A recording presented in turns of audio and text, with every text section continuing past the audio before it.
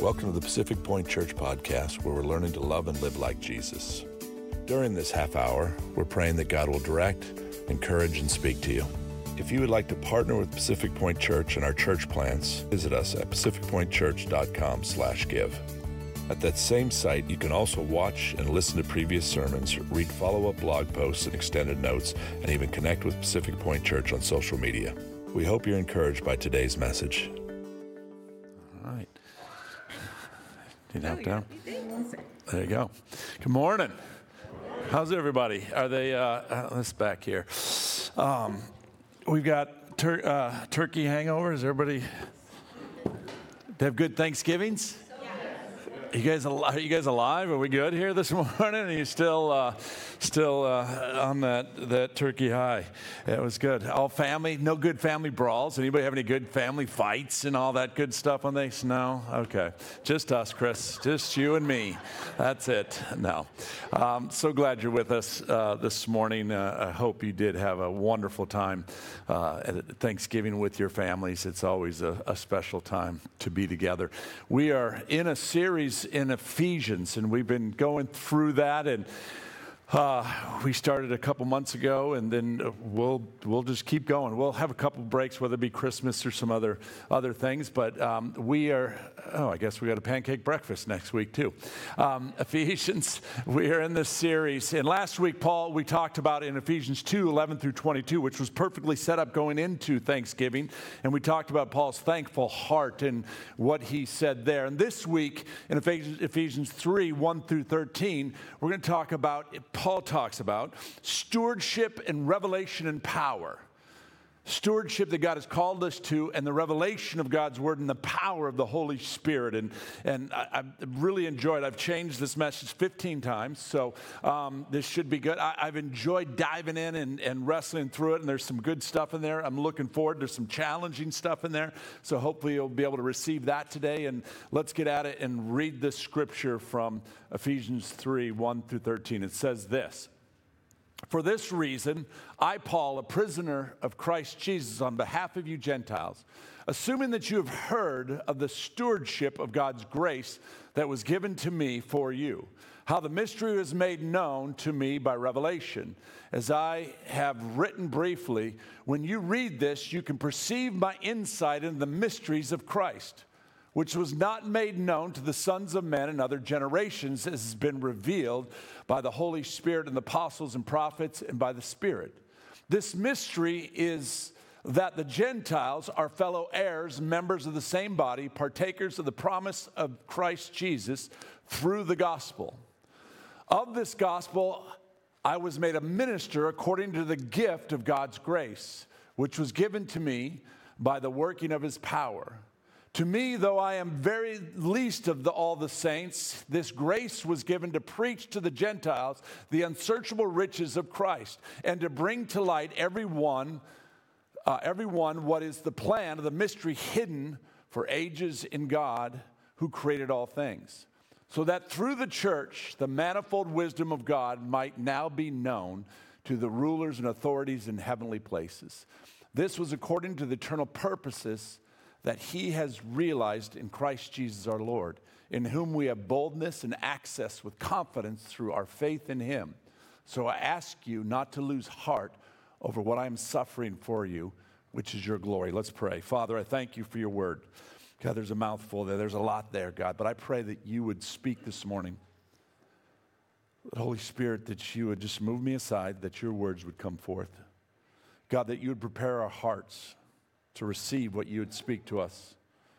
Lord, I pray that the hard places would be softened. God, I pray that the unforgiveness, Lord, that we would forgive. God, I pray where there's hopelessness that you'd bring hope. God, I pray where there's hurt, you'd bring healing. I thank you for your word. I thank you that's alive and active. In Jesus' name, amen. There's a lot there in that I'm tackling. And Paul is writing this letter from prison.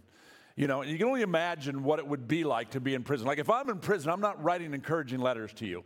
I'm writing letters like, break me out of this joint. You know, get me out of this place. Paul's writing these encouraging letters, and he's talking about this stewardship. Now, there's about 3 or 4 of the books that are in the New Testament that Paul wrote from prison. And you know, you can only imagine being chained to a guard or being beaten or dealing with the food situation or whatever it might be. But the difficulties of what he was doing is in there. Yet there's this heart of Paul that is going forth in this epistle in Ephesians. And the heart is for Jesus and for you and I. Paul starts out in Ephesians 3:1. He says, for this reason I, Paul. Now, whenever the Bible says for this reason, you need to look back of what he was talking about. He's setting it up. He's saying for this reason, and that reason was this. In Ephesians 2, Paul talked about unity. He talked about being reconciled to Jesus, that each one of us can be reconciled to God. And he talks about this community that we can walk in called the church, with other believers. And he says, for this reason, this is the reason that Paul gets ready to speak and talk about what he's getting into 13. And he goes on and he says this, Paul, a prisoner of Christ Jesus on behalf of you, Gentiles, assuming that you have heard of the stewardship of God's grace that was given to me for you. He comes out of the gate and he makes this declarative statement about stewardship. About stewardship. And it's interesting because as Christians, so many of us come to church and we hear this word and we come into this relationship with Jesus and we just think it's our magic little genie in the bottle that we can rub when we need, but we don't really think about there's a stewardship that takes place when God gives us revelation of his word and who he is. In other words, you and I are holding something valuable and precious that God has called us to steward. He says, for this reason, God has called us to be good stewards. Stewardship, in some of the translations, I love this translation, it says administration, that we're to minister, that we're to literally give out to others. To steward or to administer, Paul is saying right here. Stewardship and administration started in the beginning. This isn't a new concept with Paul. From day one, when God spoke to Adam and Eve, he gave them administration and stewardship over the land. He says this in Genesis 2:15. The Lord God took the man and put him in the Garden of Eden to work and to keep it. Each one of us have areas of stewardship that God has given us. Look, if you have kids, what do? You steward them. Look, the reality is this revelation came to Chris, and I don't know from the beginning, I don't know, maybe it did or not, I don't remember, but this reality came to us that these kids that we have, these 5 kids, these kids, I'll just leave it at that, these 5 of them, that we are to steward them, that someday I will stand before God, Chris will stand before God, and he'll say this, what'd you do with McKenna, Jack, TJ, Hudson, and Georgia? I almost forgot Georgia. How could I do that? She's the only one who lives with me now. Sorry, George. He's going to say, what'd you do with them? How did you steward them? If you don't have kids, God's going to say this. Okay, what did you do with that wife or that husband? How did you steward that relationship? If you don't have a wife or a husband right now, God's going to say, well, how did you steward the relationship you're in then? Okay, he's going to say, how did you steward your finances that I gave you? He's going to ask these questions, and we're called to steward. And Paul says very clearly, in this passage, he's talking about stewardship. Well, Paul is called to steward and administrator. 2 things that he talks about in here. He talks about stewarding God's grace and stewarding the revelation of God's word and what God speaks to Paul. He's basically saying God's given me these 2 things, this incredible grace, and I have the privilege and the honor to steward it. He said, I've got this revelation of God's word that comes to me, and I have this responsibility to steward it. And then the same 2 things that Paul's talking about, that he's called you and I as Christians. If you have a relationship with Jesus, you're not just called to come to this place called church, but you're called to steward the gifts that God has given you. You're called to steward God's grace and the revelation of his word. Stewarding His grace and stewarding His revelation. That's what we do as Christians. Unfortunately, too many in the church just think they get to come, can I say it? Twice a month. And they think they're stewarding God's grace. We have this thing in our mind that we don't think that everything that we actually have has been given to us by God. The very next breath that I draw upon, the next words that come forth from that breath have been given to me by God. Therefore, who's in charge of it? God has given it to me, and He said, now steward it. We don't think that way. We think because we're pretty accomplished. We think because, hey, I've done a thing or two in life, that it's me.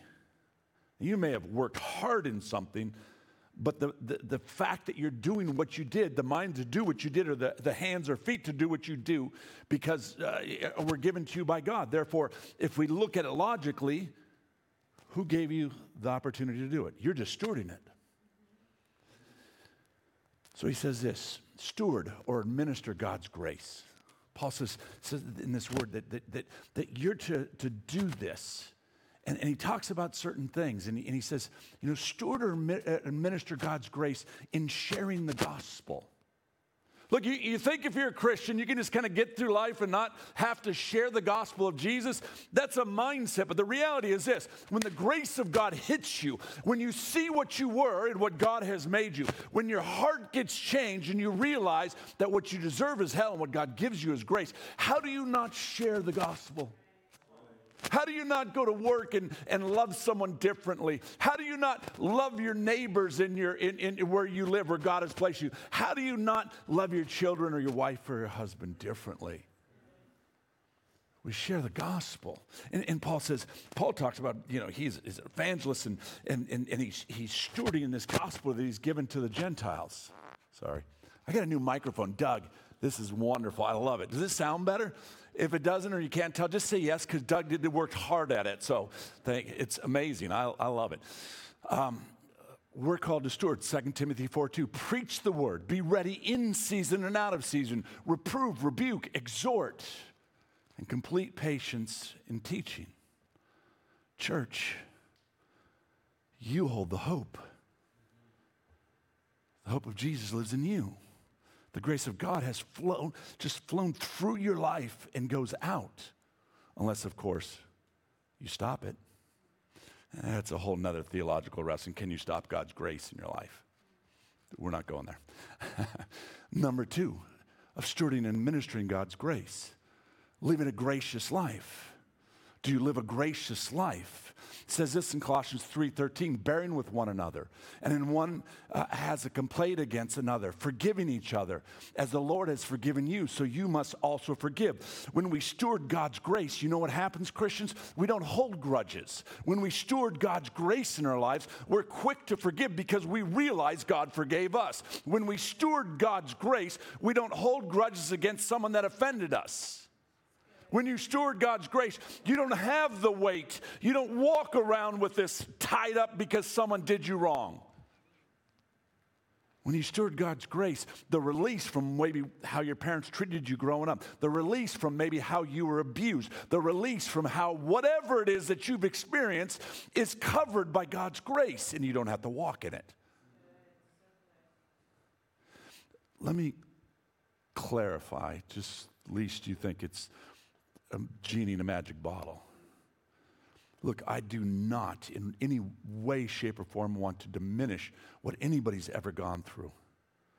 There are people that have gone through horrific stuff in life. But here's what I know about this gospel. God's grace is sufficient.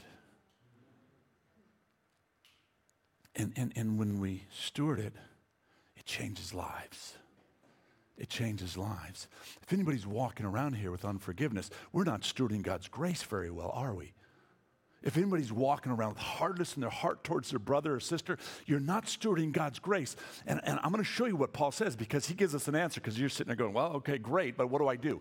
We'll get there. Don't worry. We'll be there by at least 12:30 or 1.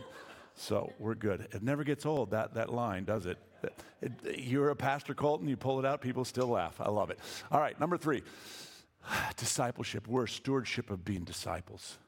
Very clearly, the last thing Jesus says before he ascends into heaven is go and make disciples, Matthew 28. It says go and reproduce what you are. Look, we understand that in the natural. We have all these kids in the natural. We have no problem getting married, having kids for the most part, and discipling those kids into good or bad or whatever we disciple them into. But here's the deal. When we walk in God's grace, Paul says this, that we're to steward or administer discipleship to others. In other words, we're to grab someone that maybe is a step behind us and pull them along to walk with us in God's grace.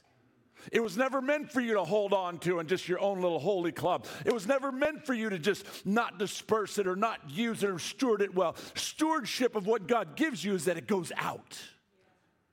Let me tell you something. If you're dealing with depression, you're dealing with hardship, look, if you start giving out, that atmosphere will start to change.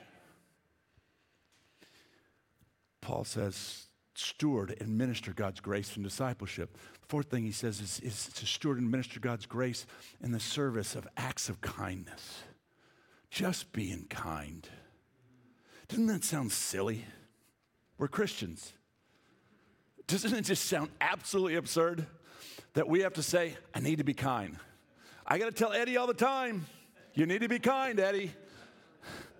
I've got to remind myself all the time. Or sometimes she reminds me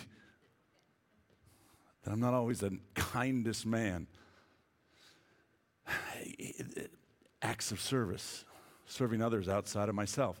It says in James 1:27, religion that is pure and undefiled before God the Father is this, to visit orphans and widows in their affliction and keep oneself unsustained from the world. That word of widows, I think today could be used with single moms that are raising families by themselves. That's not an easy thing to do. Church, where are we with our single moms? How do we support? How do we love? How do we stand with? How do we step in and help them with their children? That's what Paul's talking about stewardship looks like. Number 5, he says this, stewardship and administration in God's grace in prayer and intercession. 1 Thessalonians 5:16-18. Rejoice always, pray without ceasing, give thanks in all circumstances, for this is the will of God in Christ Jesus for you. The heart of prayer is so important for a Christian, and we may not understand it, or some of us may go, I really don't know how to pray. Well, let me tell you, come around us. Come on a Wednesday morning, and we'll show you what prayer looks like, because it's really just very conversational. See, but it's this heart, it's this stewardship of prayer that Paul's talking about. He says when you steward prayer well, when you administer, when you go after and you seek God, he says things start to change. We prayed this Wednesday, and like we do every Wednesday, over there in the corner on the nice comfy couches where you guys are sitting. That's a powerful section, I'm telling you. That's where we pray. So this week, there's 4 or 5 of us there, but Chris wasn't there. I'm like, text her, where are you? Because I'm kind and I'm nice. You can see that in my texts. Well, she had left her key to her car in my truck. So I'm thinking, oh, well, okay, it'll just be us. It'll be great. We'll be fine. The next thing you know, she shows up on a bike. Come on. Oh, you're getting claps. Oh, I never get claps. She shows up on a bike. It's an electric bike, but she didn't know how to turn it on, so she rode the bike. Sorry. That's a very important part, because it even shows your perseverance even more. She pedaled that thing from Costa Mesa to here in Costa Mesa. See, Paul says that's stewarding prayer and intercession. Someone who loves to pray. Someone who believes that prayer changes things. Someone who believes that the lifeblood is prayer. That's what Paul's talking about in stewarding and administering. 6, he says to steward and administer God's grace in our generosity, in our financial stewardship. Luke 6:38 says this, give and it'll be given to you. Good measure, pressed down, shaken together, running over, will be put into your lap. For with the measure you use, it will be measured back to you. Paul says this, you can't outgive God. Paul says this, you think that you're going to go broke giving? God goes, no. Let me show you what's going to happen. In fact, I'm going to bless you and you won't even be able to believe it. And let me tell you, I've seen it time and time again. I had a conversation with a good friend this week, and we're talking about finances and talking about like QuickBooks and balancing things, and they asked about personal, and like, I don't balance a checkbook. I freak out because it doesn't make sense. The numbers just don't work, yet they work. And I'm convinced that by the grace of God, my wife and I have committed to giving to what God's doing since the day we got married. And by the grace of God, we have not stopped. And by the grace of God, I've never missed a meal. I've always had a car, a nice car. I've lived in great places. I surf in Costa Rica. I mean, dear Lord, I'm a blessed man. Paul says, steward what I've given you. Steward what I've given you. Administer God's grace through your finances. See, you and I are the hands and feet of Jesus. You go, oh, Jesus, get down there and change his life. God, Jesus, will you just change my husband? Will you change my wife, or change my kids, or will you change my boss, or change whoever you want to put in there? Jesus, will you just do something in their lives? And God's saying, look, Jesus in you, the Holy Spirit, the power of the Holy Spirit that lives in you, through you will make a difference. And we're looking to God, yes, God, through you. Look, he sends us out. We're the hands and feet of Jesus. We steward and administer God's grace. It's what we talked about 3 weeks ago, I think. You know, the grace is experienced. It's felt. You taste it. You see it. You experience God's grace. You don't just read it from a scripture. It's not just preached to you. Grace is felt. Have you ever felt someone extend grace to you in your life? It's a great feeling. And the moment that I came into this relationship with Jesus, this grace happened. And my life was never the same. See, church, you're the hands and feet. You need to run into the midst of the fire and bring God's grace. You need to run in the midst of the difficulty and bring God's grace. That's who God has called us to be. Stewardship. You know, like, oh, a steward. Am I really called to steward and all this stuff? Let me give you a few scriptures. 1 Peter 4:10. As each of us has received a gift, use it to serve one another as good stewards of God's varied grace. Ephesians 3:2. Assuming that you have heard of the stewardship of God's grace that was given to me for you. Paul again talking. Colossians 4:6. Let your speech always be gracious, seasoned with salt, so that you may know how you ought to answer each person. Again and again and again and over and over and over again. In this scripture, it talks about us as believers being an extension of God's grace. How you doing with that? Sometimes I'm good, sometimes I'm not so good. It's all right. When I read this word, it changes me. The question that you have to ask yourself is this: is anyone eating the fruit of your stewardship and God's grace off your life? We did a message 8-10 months ago about the fruit, that people eat the fruit off of our lives. Grace is one of those fruits that people eat off your life. Are people grabbing that grace and it's sweet and they eat it and they go, there's something different about that man. There's something different about that woman. I just tasted and experienced this grace that comes through the power of the Holy Spirit that I've never tasted before. Who's eating the fruit off your life? And what are they eating? What does it taste like? Because I can tell you this, there is nothing greater than grace. Look, we look in the natural. when I'm a complete idiot, which happened twice in my marriage, when I'm like that. Really? Today? Thanks, Eddie. This is one of the most gracious women you'll ever meet. And there's no greater feeling that when someone extends grace to you when you know you're a complete idiot. You know what I'm talking about? Yeah. When you missed a deadline and your boss goes, I'm going to give you some grace on that. When you missed a payment and whoever you missed a payment says, I'm going to give you some grace on that. It's like, oh. That's in the natural. And the spiritual, the grace that goes forth is this. God, forgive me for being a fool. And God goes, grace through my son Jesus and the blood that covers it. Nothing better. Nothing better. Yet we take it for granted. God's grace. Paul says, don't take it for granted. Steward it. Administer it. Let it be in your hands as you touch others' lives. Number 2, are you stewarding the revelation, the mysteries of God? See, because this book, you go give it to just anybody out there, clueless. They go, oh, yeah, that's pretty, there's no revelation. The Holy Spirit brings revelation. And Paul says this, when he came into this relationship with God, the revelation started to open up in this book and who God was and what God said. And why does it matter to us?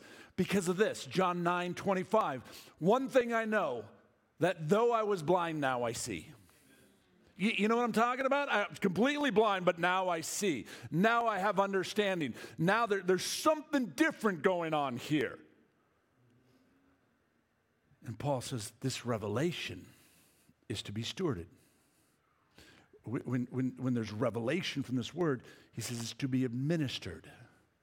It's what God calls us to in these many ways. The first, revelation is a mystery made known. Revelation means to show us something we did not know or see before. Revelation refers to the way in which God reveals himself, and revelation is seen and then walking in obedience. Let me tell you, though, just so we can be clear, because we preached on it a couple weeks ago in Galatians, if there is any revelation that you say you have that is outside of this word, that doesn't match up to this word, it's heresy and it's from the pit of hell. Yeah.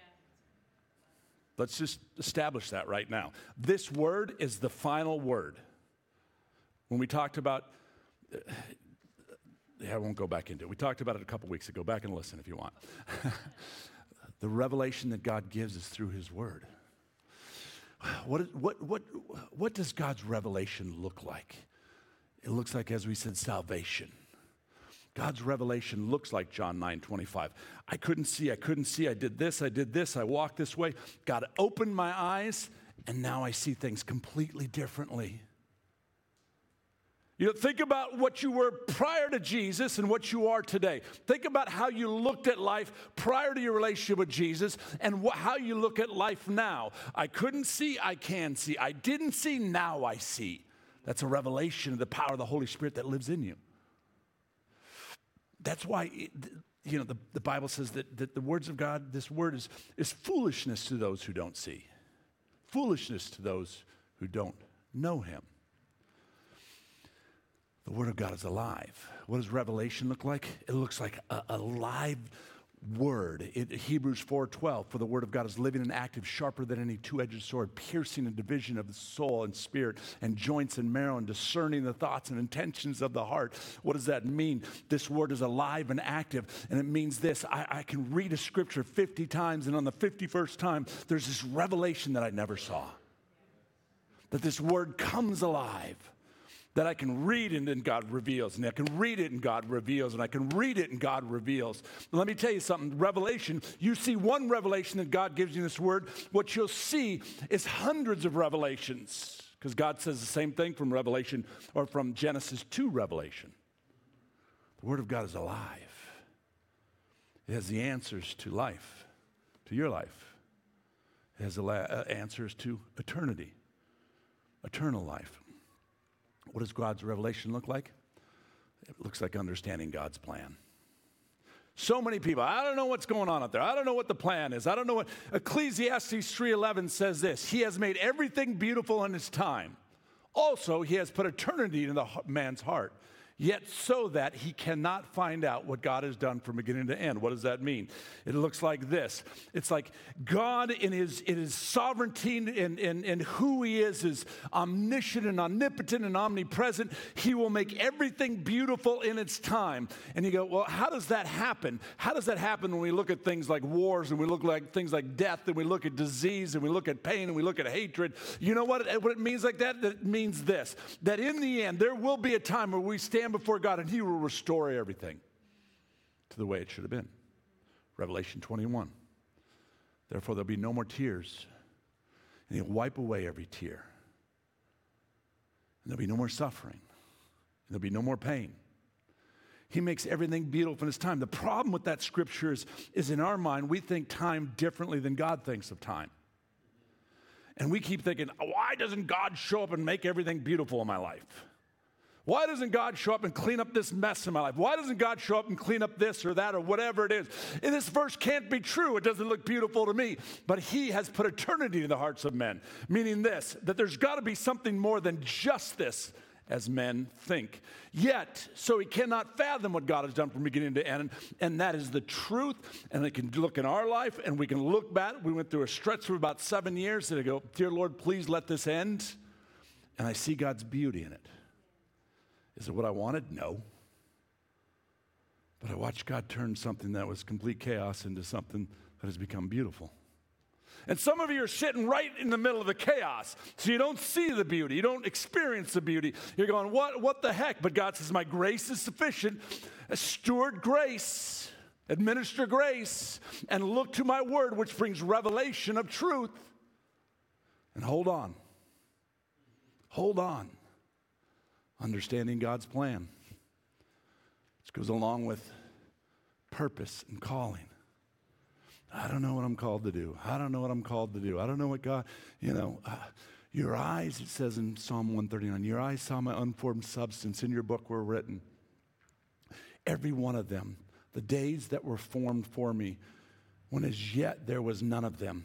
In other words, what the psalmist is saying is this, that God in his infinite wisdom has planned out every single, he sees every day set before me before one of them comes to be. And you go, well, how can that be? Here's how it can be. That if we wake up and we die to ourselves and we sit in this word and we ask God and we walk in the fullness of who he is, we don't turn to the left or we don't turn to the right. And when we talk about purpose, we start to find out who we are and why God created us and what he created us for. And there's a satisfaction in that. You can't be whatever you want. That is one of the most foolish statements that I've ever heard. You can be whatever you want to be. It's a lie from the pit of hell. You can be whatever you want to be. Really? There's not a chance in this world that I could ever be a doctor. Go ahead, laugh. That's fine. I could be a male model, but I couldn't be a doctor. I'm all right with that. And look at her laugh even more. Gosh. I do not have the mind that can grasp. Why is that so dang funny to you? I could be your man. That's good. Okay. Jeez. I do not have the mind. I cannot remember. There is no way that I could do that. I can't do whatever I want. I couldn't be a dancer. It's not pretty. We went last Friday to a 50th birthday party, and I just kept it right here the whole time. That's all I got. To her demise, sorry. I can't be whatever I want to be. What I can be is exactly what God created me to be. You can't be whatever you want to be. You can be exactly, let me qualify this. You can try to be something else. You can try to squeeze a square peg into a round hole. It's incredibly uncomfortable. You'll never walk in peace. You'll never feel fulfilled. You'll keep looking for the next thing, the next thing, and the next thing if that's what you're doing. But when you realize why God created you and what he created you for, you start to walk right in the middle of it. There's this peace that just comes. There's this just grace that starts to flow. I see it with my kids. I watch my daughter. She's not here anymore, so I can talk about her. I watch my daughter. It's kind of funny. 18 years old, pregnant in high school, wearing a t-shirt that said, I smoked pot once, and this is what happened to me. She walked around high school with that. I thought it was kind of funny, actually. And I watched her just trying to find out who she was. I mean, struggling with depression, all these things. And then all of a sudden, she sought God, and it just clicked. And she realized that she was called to steward grace. And stewarding grace in her life, you know what it looked like? It looked like being a psych nurse to help others. It looked like being a mom to this little boy that she bore in high school. Purpose and grace looked like this young, beautiful little girl finding out why God created her, and then walking in it and watching her just blossom. Purpose, the revelation of who God has called you to be, comes through His Word, not through what the world tells you, not through what the world says is the next greatest thing. The world will just bring confusion and bitterness and anger. But this Word, when you start to read it and find out who you are, grace goes forth. Grace goes forth. Oh, did I skip one? What does God's revelation look like? Make sure. Okay, I skipped 3. Sorry. You guys are like, please skip them. What's God's grace look like? Assurance and purpose and calling. That's the one we just did. Sorry. What does God's revelation look like? Encouraging and challenging times. Look, in encouraging, what does God's grace look like when things are difficult? You know what it looks like? It looks like other people that you walk with that come and stand beside you and grab a hold of your arm and hold you up. That's what it looks like. The revelation of God's Word is God's grace flowing through people in such a way that when you're going through difficult times, others come and hold you up. That's God's grace going forth. And it encourages His Word. When you're going through difficult times, the grace of God flows. The revelation that comes through this Word. I can do all things through Christ Jesus who strengthens me. I can make it. I can do it. God, your Word says that you have this promises for me. I can stand on this and I can believe. So encouragement comes. The revelation of encouragement comes through people. It comes through this Word. And it comes through His creation. In difficult times, during difficult times, one of my sons that just couldn't process it all, he went to the beach and surfed. And he threw himself in the water for years. Actually became a heck of a surfer. But he went there, and I didn't realize this because I grounded him once from surfing, and I thought it was, that was the right thing for a dumb dad to do, is ground him from surfing, because that's pleasure. But what I didn't realize was the connectedness of this encouragement to his soul that took place when he'd sit in the water and could be serene and not talking to anybody. It's just him and the waves. And it would literally center him and bring him to this place with God. And I tried to ground him. Oops, bad parenting. There's a lot of grace for it, though. See, when you're going through difficult times, there's 2 things. One, we are called to be the grace component that goes out and encourages others, and we're called to stand and allow others to come in and be the grace component that helps us stand. It works both ways. What does God's revelation look like? It's hope for the future. God's revelation, His Word, looks like hope. It assures believers that God's plan is unfolding according to His divine wisdom. That this plan, you think it's complete chaos at times, but God's going, no, I got this thing. I got this thing. Proverbs 19:21. Many are the plans in the mind of the man, but it is the purpose of the Lord that will stand. You got all these plans and the way life is going to go, and they don't quite go the way that you think they should go. And God goes, I got it. I got you. Why don't you step back into my lane and step out of yours and watch what I can do? I got you. So how does Paul steward and administer God's grace and revelation? Let's get to the meat of it. Okay, how do we do this? I mean, it's a great message if we just go home and have more donuts. But when you walk out of this place, if you didn't grab anything of how do I walk in this, then we've completely missed the revelation of God's word. And Paul gives us that. The answer is in verse 7, Ephesians 3. He says this, of this gospel I was made a minister according to the gift of God's grace. Okay, we talked about that, which was given me by the working of his power. See, as I'm speaking these words, many of you are going, this is great. I've tried this. It doesn't seem to work. You know why? Because you're not doing it in the power of the Holy Spirit. You're doing it in the power of you. See, the power of the Holy Spirit, Paul emphasizes that his ministry, the gospel, is not based on his own merit. Paul was a bright guy. He was a brilliant guy. He says, but it wasn't based on my own merit or effort, but the results of God's grace working in God and the power through the Holy Spirit in Paul's life. This power of the Holy Spirit created that God gave us is what Paul is talking about. And before Paul, there was this guy named Jesus. You heard of him? He said this in John 16:7. He said, nevertheless, I tell you the truth, it is to your advantage that I go away. For if I do not go away, the helper will not come to you. But if I go, I will send him to you. Jesus says, I'm ascending, but I'm sending someone else. I'm sending the Holy Spirit. The same Holy Spirit that raised me from the dead. I'm sending to you. I'm sending to you. See, power is just is a simple ability. You have the ability. Power just, like I've got this pack here and there's a battery in here and the power's in the battery. But the battery, all it does is it gives the mic the ability to work. The ability to extend grace. The Holy Spirit gives us the ability to extend grace. God has given us the ability to access power, and the Holy Spirit is available to him. Stop trying to do it on your own.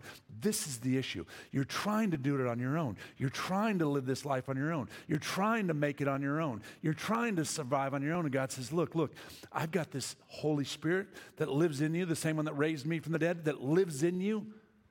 Trust him, rely on him. Paul says, I'm in prison. I've been beaten. I've been through a lot of stuff. Yet, the power of the Holy Spirit keeps me going. It's the power of the Holy Spirit that gives me hope in this place as I'm getting ready to stand before kings. See, the power of the Holy Spirit is what gives me the power to believe. The very belief you have has been given to you by God. The power of the Holy Spirit, the power to believe is given to you by the Holy Spirit. You're dealing with unforgiveness. You're dealing with a hard heart. You're dealing with something because someone, family member or someone or whatever it is, you're dealing with that. The only way you're going to be able to release that is through the power of the Holy Spirit. Otherwise, it's going to linger. You want to live a gracious life? You're living a little angry, a little less than gracious. The only way you're going to be able to live a complete gracious life is through the power of the Holy Spirit. Now, let me qualify that because I'm certain there are people that don't know Jesus that can be gracious. I'm certain there are people that don't know Jesus that can forgive. Absolutely. What I'm talking about is walking in the purpose of why God created you and what he created you for. And not only that, but touching lives and extending God's grace. That's what Paul's talking about, is stewarding God's grace so that others' lives would be changed. There's a conscious thought process going on. It's like, I'm going to take what God's done in my life and I'm going to give it to someone else. The power of the Holy Spirit. I don't disciple anybody. Okay. It's the power of the Holy Spirit in you that will give you the strength, the wisdom, and the direction to disciple someone. I don't want to share the gospel. I get a little weird, and it feels weird in people, and how do I share about Jesus? It's not you. The power of the Holy Spirit that lives in me says speak, and I speak. Not always, but I try. It's for too many Christians, the Holy Spirit that lives in us, because when we get saved and we come right with God, that Spirit of God resides in us. But for too many of us, we've kind of locked him in a closet and we'll say, I'll get to you when I get to you, just keep it quiet. And I have this incredible power to do. And I'm just kind of squashing it. The power to serve walk in acts of kindness, the power to pray and intercede, the power to be generous and our financial stewardship. Look, it is the power of the Holy Spirit that lives in me that allows me to do those things. That's what Paul's saying. He's saying administer grace, steward grace, steward the revelation of this word that I've given you. But the only way you're going to be able to do it is through the power of the Holy Spirit, not on your own. You might have a moment here or there, but you want to live in the fullness of what this word says? You want to walk in the fullness of God's purpose? You want to walk in the fullness of his peace? It's through the power of his Holy Spirit. See, the power of the Holy Spirit enables us to live inside his will, but it takes collaboration by us in a community with God. Wait, I have something in this to do? Yes. It's the power of the Holy Spirit that goes forth, but here's the thing. As we've seen in many times in our lives, the power of the Holy Spirit doesn't go forth. You know why? Because we don't die. What part do we play? We die to ourselves daily. You want to walk in the fullness of God's power? You got to die. See, but there's too many Christians that are trying to preserve their life. I'm holding on to that life. I'm holding on to that life. I'm going to hold on to that, and I'm going to add a little Jesus to it. It doesn't work out. Jesus calls us to die every single day. A daily death, Luke 9.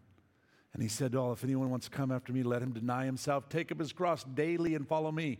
For whoever should save his life will lose it, but whoever loses his life for my sake will save it. Pick up your cross and die to yourself each and every day. A daily death, Galatians 2:20.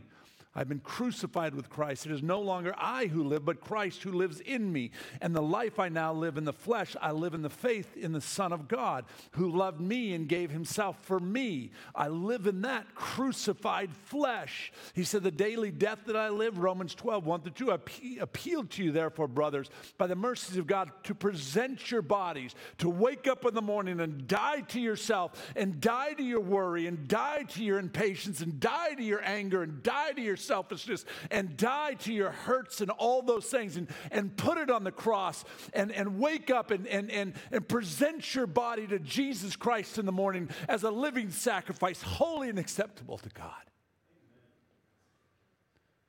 Which is your worship. See, God created all of us to worship. You're worshiping something. He just says, choose to worship the Creator when you get up. Do not be conformed to this world, but be transformed by the renewing of your minds. That comes through what we just talked about, the revelation of God's word. That by testing, you may discern what is the will of God. What is the good and acceptable and perfect. You want to know why Blackaby says that anywhere from 4 to 6% of Christians live a true biblical worldview? And when I say true biblical worldview, what I mean is someone who goes to church not twice a month, but every week that he can, who tithes 10%, who loves their family well, who grace goes forth.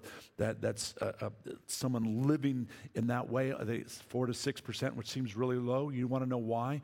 It's because we don't like to die. We don't want to die. See, but Jesus, some 2,000 years ago, died on the cross so that I could have life. And the only way to bring life is to die and allow God to resurrect it. The only way you're going to overcome whatever it is you need to overcome is to die and allow God to resurrect it. That's his perfect will. That fear, get up in the morning and nope. And let God bring the hope. It's Jesus. That's what Paul is saying. It's time to die and allow the risen Savior, Jesus, to rule and reign in my life. It's time to die. Oh, that's a great message. That sounds like a lot of fun, but you know what? When you do it, God's grace goes forth. God's peace goes forth. Hope goes forth, and others start eating the fruit off your life, and they go, what's different about you? And it's Jesus. As Ariana comes up, we're going to finish with communion.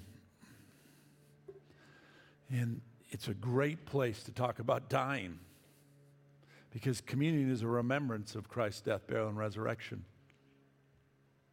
And as we get ready to receive, the Bible says this in 1 Corinthians 11:24, and when he had given thanks, he broke it, the bread, and he said, this is my body, which was for you. Do this in remembrance of me. And then he took the wine that represented his blood, and he said, in the same way he also took the cup after supper, saying, this cup is a new covenant of my blood. Do this as often as you drink in remembrance of me. And as we've spoken today about death and about God's grace going forth and what Paul did and what God did in him, you know where you start? You start right here at the table. What does that look like? Death.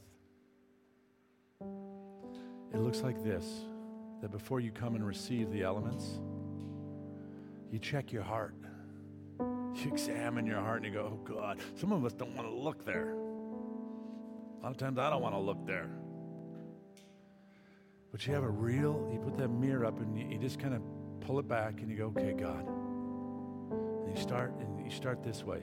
Oh God, forgive me. You want to know how you die? You start here. Oh God, forgive me. Forgive me for holding on to that pride. Forgive me for holding on to that fear. You know, too many times we sleep with the enemy. It's more comfortable than the unknown of trusting God in what he might have for you. Oh God, forgive me for walking in fear. Oh God, forgive me for trying to control this or that or them or him or her. Oh God, forgive me for the worry. All these things are easier said than done, and we're going to leave here today, and you're going to walk out those doors, and you're going to have a choice this afternoon when your favorite team's losing to walk in fear because they're going to lose, or say, nope, I'm not going to fear. Or when that kid or that husband or wife, when that situation hits you right in the face, you're going to make a decision. You're going to trust and believe, or you're going to walk in fear. So before you come and receive the elements, examine your hearts. Lay it at the cross. Ask forgiveness and let Jesus resurrect you. Let Jesus resurrect your hope. Let Jesus resurrect what he wants to resurrect in your life, and trust him so that others might eat off the grace of your life. That's what Paul's talking about. So as you come and receive this morning, examine your heart, and then come, receive the bread and the wine, and then rejoice. Rejoice in the freedom that comes through a relationship with Jesus Christ. Walk out of this place today with no burden on your shoulders. And in every moment and every day, die to Jesus and give it to him. Father, I thank you for this time. Lord, I thank you for your word. I thank you for the Apostle Paul that so beautifully laid out your grace, your revelation, and spoke of the power of your Spirit that changed his life. God, we come to receive communion and acknowledge you as Lord and Savior. God, we thank you for the work you did on the cross some 2,000 years ago through your Son, Jesus. In your precious name we pray. Amen. There's communion stations on either side and in the back. It's family style. Grab someone if they're by themselves to receive with you and receive together.